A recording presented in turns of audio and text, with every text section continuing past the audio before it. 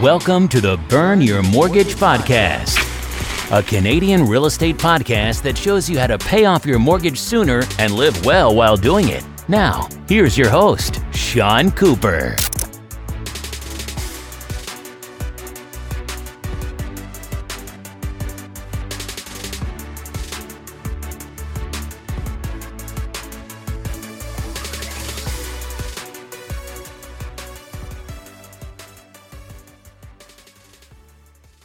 Welcome to the Burn Your Mortgage Podcast. I'm Sean Cooper, and it's great to be back for another episode. On today's show, I'll be talking to Ed Rempel. Ed is a fee-for-service financial planner and tax accountant, as well as a popular and passionate blogger. He's written hundreds of articles to educate the public on his unique insights and strategies that actually work instead of the conventional wisdom common in the financial services industry and the media. He's an expert in many financial strategies, including the Smith Manoeuvre. In my interview with Ed, we discuss managing risks of the Smith Manoeuvre, tax issues you need to be aware of, and what happens once your mortgage is paid off. Without further ado, here's my interview with Ed Rempel. Hi, Ed. How are you doing today? I'm doing great, Sean. Well, it's exciting to talk to you about the Smith Manoeuvre, a powerful way for Canadians to build wealth. I actually had the son of the inventor of the Smith Manoeuvre, Robinson Smith, on the podcast. I'm excited to talk to you today since you're an accountant and you've helped many of your clients with the Smith Manoeuvre. So super excited to chat more about that topic today. Thanks. Yeah, I'm looking forward to it. I guess you can think of this as maybe the sequel to your other podcast. Yeah, so I've actually been in the trenches. I've helped hundreds of families implement the Smith Manoeuvre. I can speak well from experience on many issues. Well, you seem like the perfect guy to speak to on this topic here. So let's get started then. Well, can you just briefly tell the listeners again, what is the Smith Manoeuvre and why should somebody consider using the Smith Manoeuvre with their mortgage? All right. So in short, the Smith Manoeuvre it's kind of an elegant method for using the equity from your home to invest. And I think it's most effective if it's done as part of your retirement plan. So basically, it allows you to build up investments that are not coming from your cash flow. So you can still do your RSPs and TFSAs and all your other investments as you would otherwise. It doesn't take your cash flow. The best part is if it's part of your retirement plan, you've decided when you want to retire. I want to retire at age 55 on $75,000 a year. To do that, I need this big portfolio, and I can't quite get it from just my cash flow in RSPs and TFSAs. So this gives you an extra amount of investments, not without using more cash flow. Basically, that's what it is. You're using your equity bit by bit as it becomes available and investing it for the long term. And I think people often go into it for the tax benefits and because it can pay your mortgage off more quickly. But I would suggest those are lesser benefits. It's the investment growth is the main factor. I wouldn't do it only for tax benefits, and I wouldn't do it only to pay your mortgage off more quickly.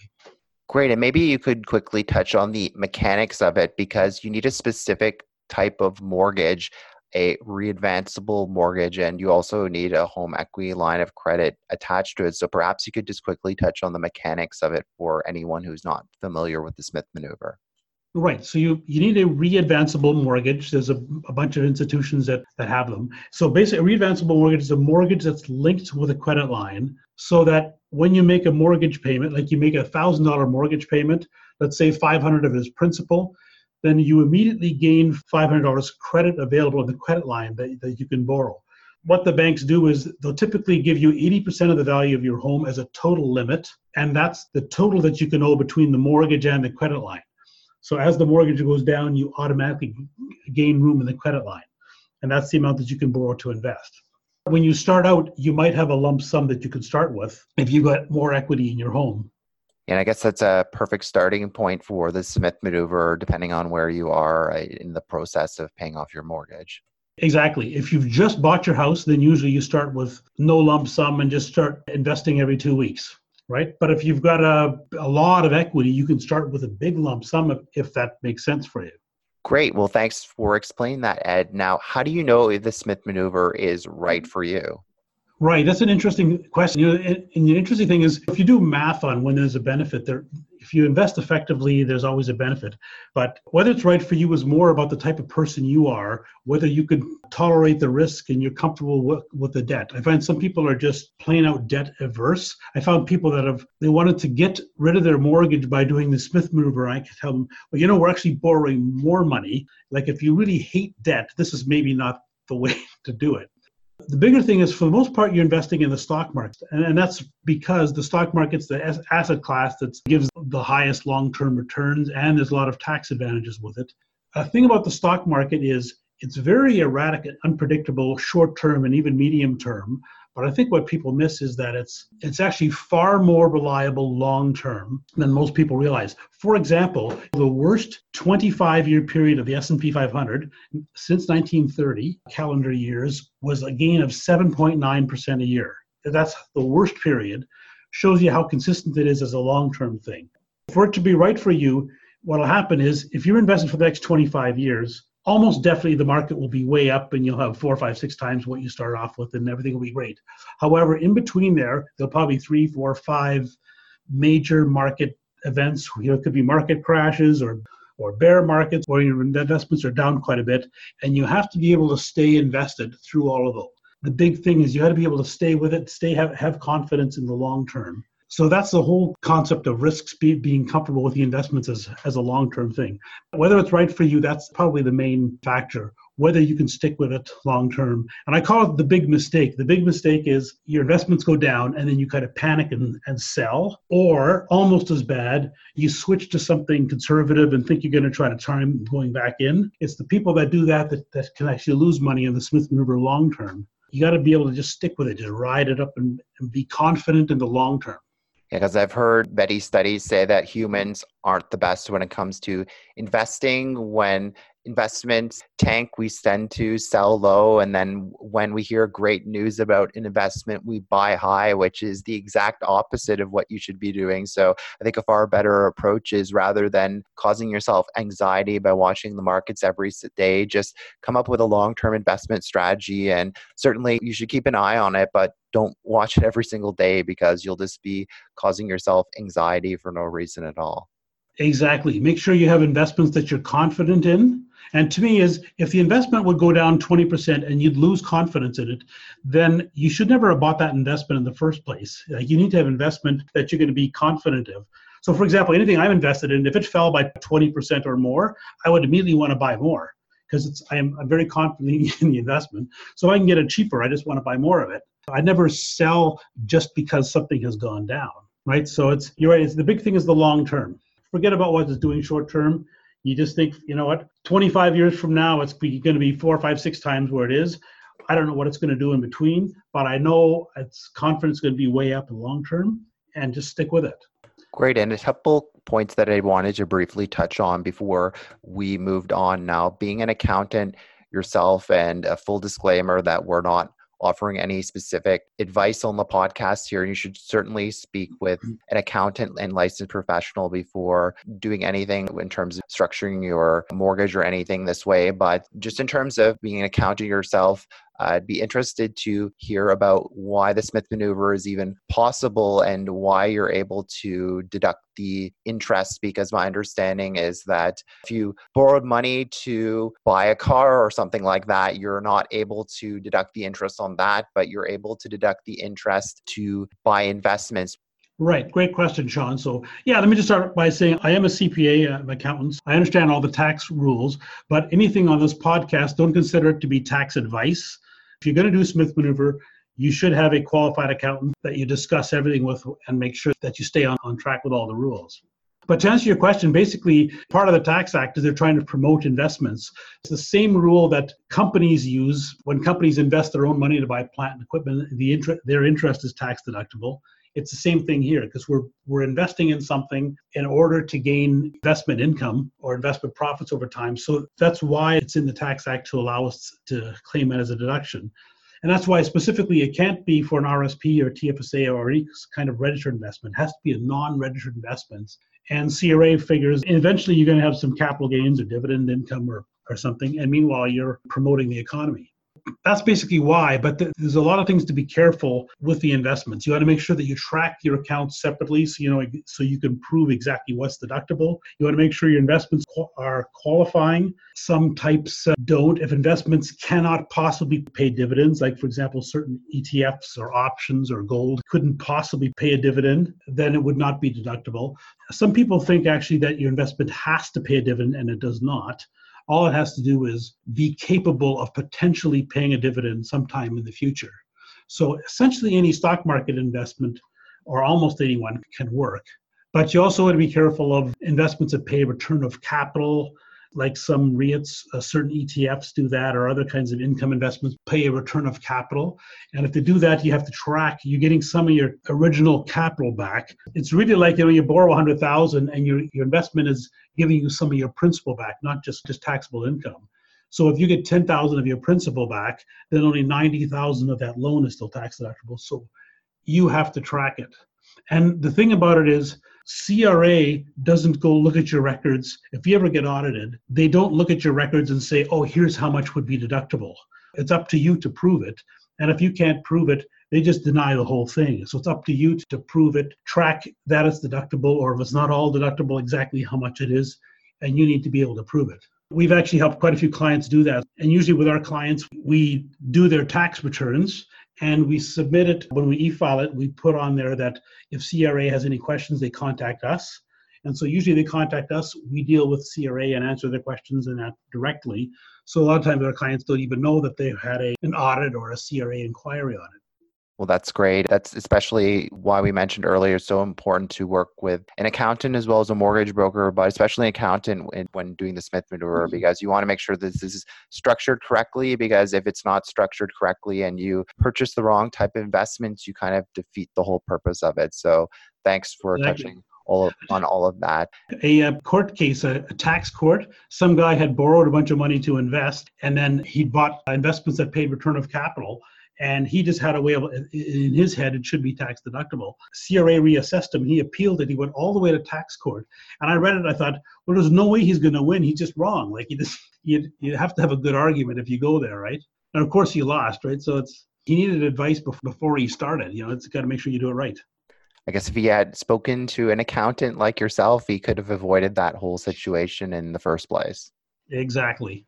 Great. Well, touching on that, can you talk a bit about managing the risks of the Smith Maneuver and avoiding some of the common errors? I would say that the common errors are not knowing your risk tolerance, not understanding the tax rules, and then not having a long-term view of it. Those I think, are the three big factors. If you think long-term, get your tax tracking right, and understand what your risk tolerance is, and that you're comfortable with it long-term. Those are the big three risks.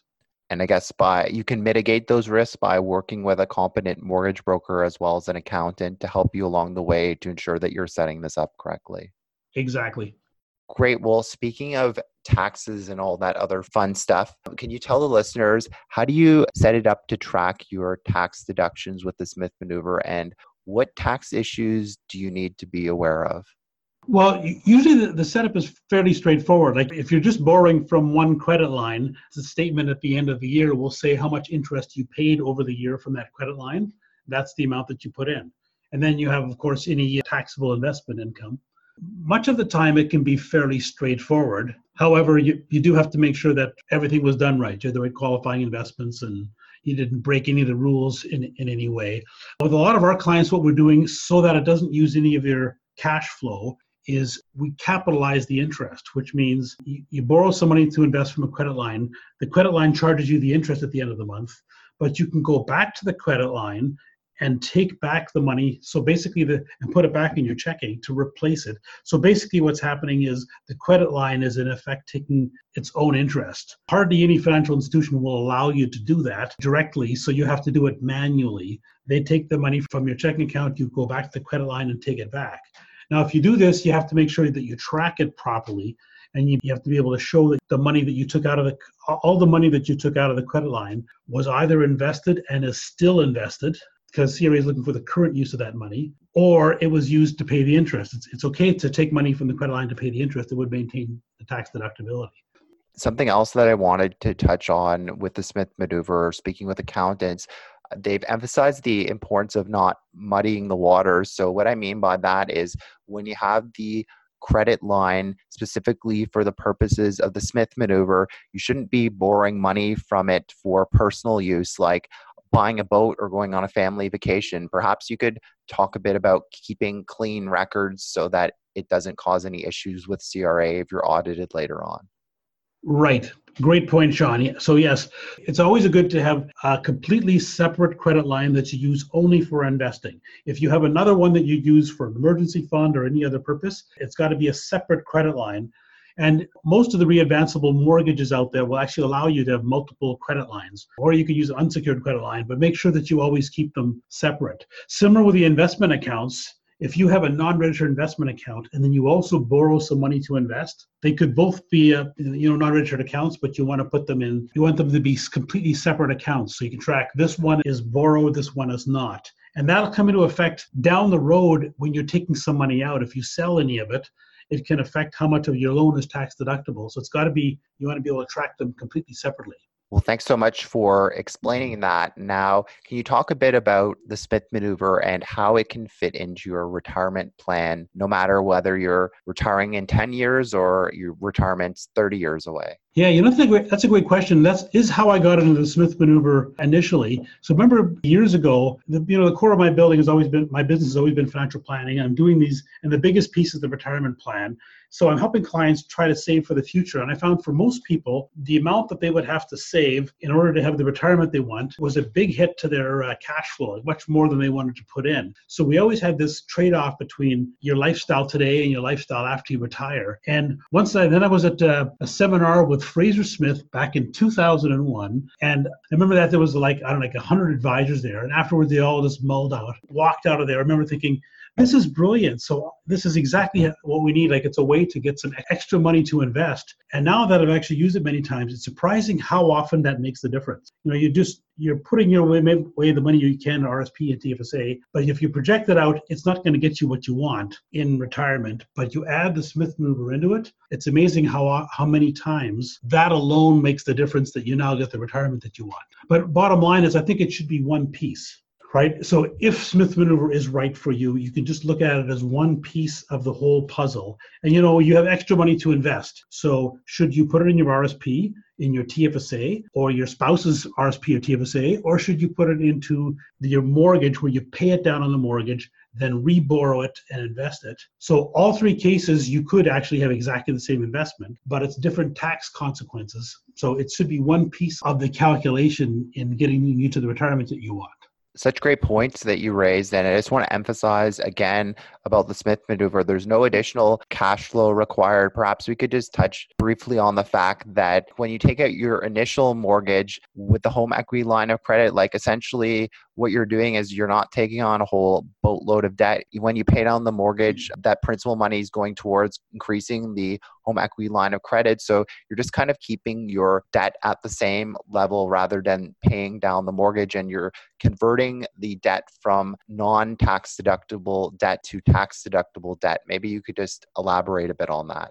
Well, you said that absolutely perfectly, Sean. But yes, that's exactly what happens. So normally, unless you start with a lump sum, basically you have a $500,000 mortgage, you're going to pay it off over 25 years. As you pay it down, your reborrowings to invest. So your tax deductible credit line plus your mortgage are always equal to $500,000 together. 20 or 25 years later, the mortgage is down to zero. Your credit line is up to $500,000. So you've converted it from a non-deductible mortgage into a tax-deductible credit line. So you're not really adding debt, but you're not paying your debt down.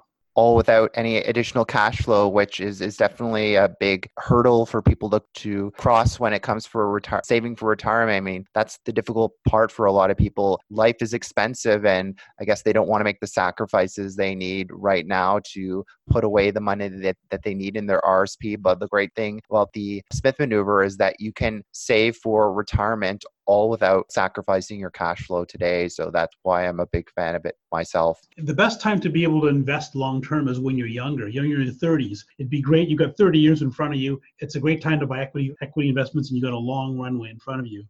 The problem is when you're in 30s, you often don't have much cash flow. You're still early in your career, and you're trying, you just bought a house, and then you probably just got married and have kids. And so there's so many expenses. How do you actually start saving at that point? And that's why I think it makes more sense for younger people that are trying to build something for down the road.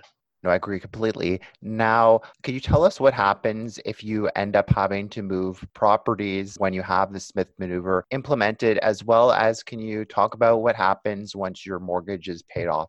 Right. Yeah, moving is actually not really an issue because you just, just like if you sell a house, you move to a new one, you just get a new mortgage. It's the same thing if you're doing the Smith maneuver, you move to the new house and you just transfer your credit line over. So the key thing to watch for is the opening balance on your tax deductible credit line on the new house should be the same as the closing balance on the old house. So you need a good mortgage broker or mortgage person to make sure that is done right. Because if they mess it up, now you've got your tax deductible credit line is wrong. But you just move the credit line over so it starts with the same balance and you just keep on going. The only time moving can be an issue actually is like if you're buying a more expensive home, you got to come up with the extra down payment. If you're buying a less expensive home, like you're downsizing closer to retirement, you could sell and you'd have to end up paying most of your proceeds down on the credit line because the bank will only lend you 80% of the new lower amount.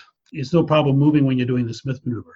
Once the mortgage is paid off, there's actually you have some interesting options. And this is part of why I think it needs to be part of a plan. I think a lot of people start on the Smith maneuver, it's a cool way to save some tax and pay the mortgage off a bit quicker.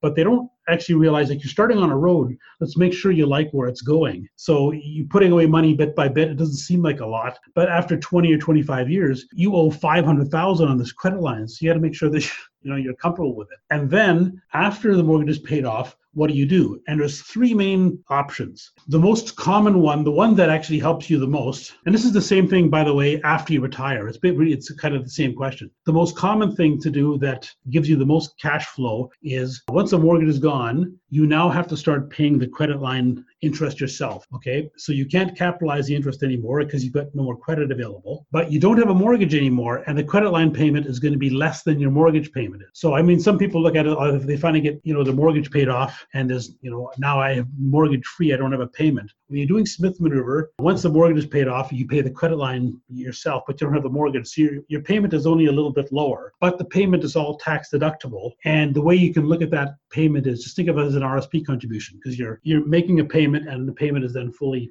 tax deductible. But there's three options after that. The one that gives you the most cash flow after retirement is you just keep that credit line forever. And the idea is that for most people, somewhere when they're 80 or 85 or 90, they can no longer do the work and stay in their home and they sell and move to a retirement home. And then they get a huge amount out of their house. So look at it as you're taking that instead of getting the money at age 85, you've taken it out much sooner, invested it, and it's helped give you a more comfortable retirement all the way through. So then what happens, you've got your credit line, you keep it all the way through retirement. Another option is some people just want to go into retirement debt free. So you just, once you retire or when the mortgage is paid off, you just sell a bunch of investments, pay it all off, and you've just got whatever is left over is all you've got for your retirement. The third option that I run into a fair amount is people don't like the idea of the credit line is always there. So instead of that, they convert it back to a mortgage and they pay it off slowly. And that way you're paying principal plus interest. So you're paying a little bit more. So you have a little bit less retirement cash flow, but they like the feeling that, eventually it's gone as opposed to it's always there.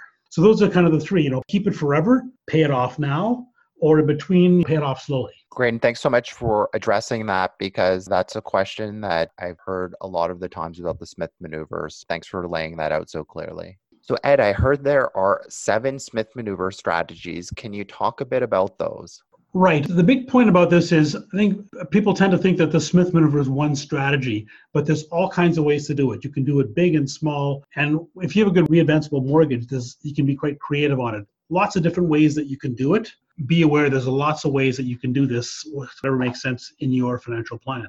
Great. And last question for you. Can you talk about effective investing strategies with the Smith maneuver? Right. So I think the most effective is to invest in equities in the stock market. And it's because they're the asset class that has the highest long-term growth and they are reliable long-term. There's lots of tax benefits with it. It's also good to invest globally, not just in Canada. I really recommend try to have the bulk of your money outside of Canada, invested all over the world. And then you just need a good process to invest so that you are confident in it and that it should be able to give you good rates of return long-term.